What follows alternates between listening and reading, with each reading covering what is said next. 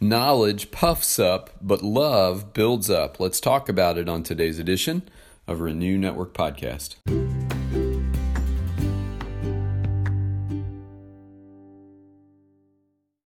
Good morning, my friends, and thanks for listening today. We're moving on in our study in 1 Corinthians. Today we're going to be starting chapter 8, and we're going to be looking at verses 1 through 3 and looking into this text. But before we get into the word, let's go before the Father. Heavenly Father, we love you today. We thank you for a new day and a fresh start, and our hearts are ready, our minds are alert, and we are hungry for your word. We want to grow to be more like Jesus. So, Father, send your Spirit as you faithfully do to teach and guide us through your word, that we might hear from heaven and tune our ears to the sound of your voice, so that in our living and doing we might look and sound and act more like Jesus.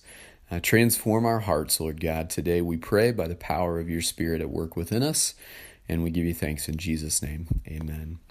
All right, this is what Paul said to the Corinthian church in 1 Corinthians 8, 1 through 3.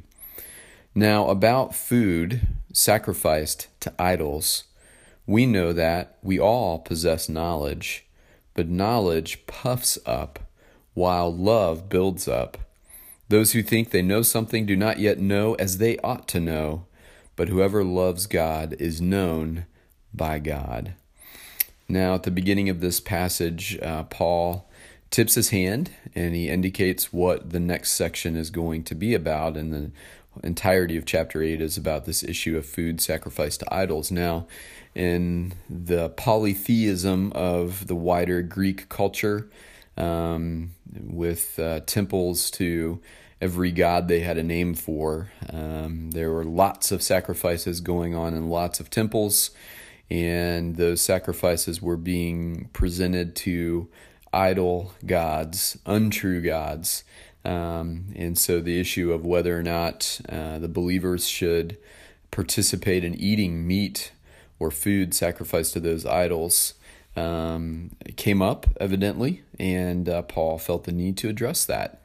You'll remember that as the church was taking off, Peter too had a vision from God about foods that were previously unclean to them when they were under the old covenant, and God gave Peter a vision of having freedom to eat foods that previously would have been not acceptable.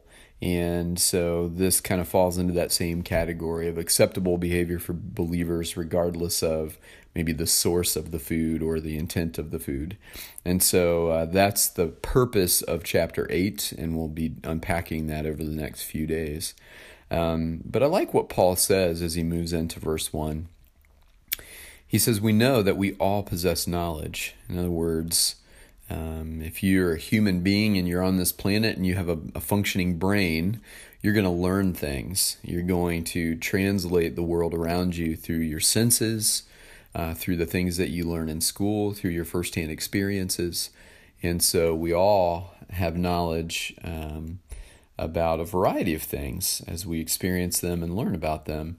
But he says knowledge has a tendency to puff up. Now, I think this is quite evident if you ever have hovered around intellectual circles. There does seem to be an undercurrent of pride in those settings as people make discoveries and as they push the limits of human knowledge and writing papers and going out on the edge of normal thought. There does seem to be a tendency toward a prideful sense of what people know. And I think that's exactly what Paul is getting at. Knowledge puffs up. I imagine in the philosophical circles of the day, Paul had encountered that, and we know that he did, actually, from the book of Acts, especially in his encounter with the great philosophical minds of the day in Acts chapter 17. We know that he took on the great minds of the day and challenged them with the gospel, and challenged them with the worldview of the gospel as opposed to the worldview of their own thought life. And so that's where this comes from. I mean, it's true that knowledge puffs us up. It makes us prideful. The more we think we know, and Paul addresses that, those who think they know something do not yet know as they ought to know. So the pride of intellectualism is pride of thinking that you have arrived, that you have discovered things few have discovered or few could possibly hope to know. And there's a pride that runs through that line of thinking. That undercurrent of pride actually keeps people from knowing that which they ought to know. And what Paul is referring to is that pride then becomes a barrier to faith.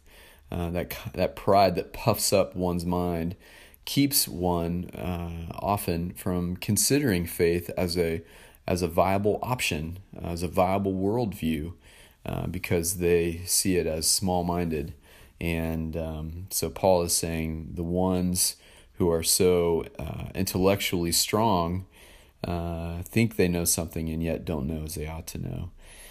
So knowledge puffs up, but the converse of that, Paul says, is love builds up.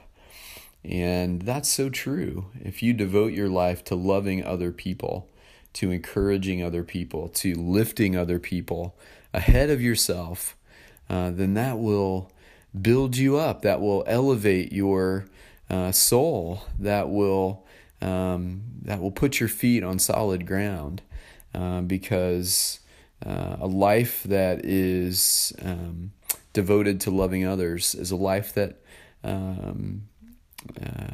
builds people up. And those kind of people walk on the ground of spiritual truth, and they walk in the footprints of Jesus.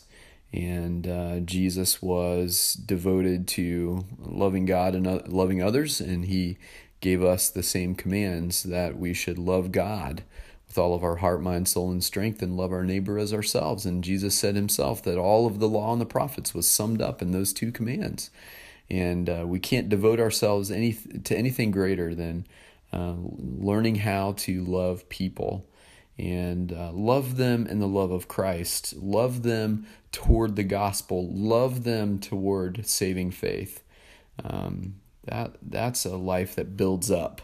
And Paul finishes his thinking here in verse 3 by saying, whoever loves God is known by God. And so loving God leads to knowing God. And that's true in any relationship. When you love a person, you get to know them.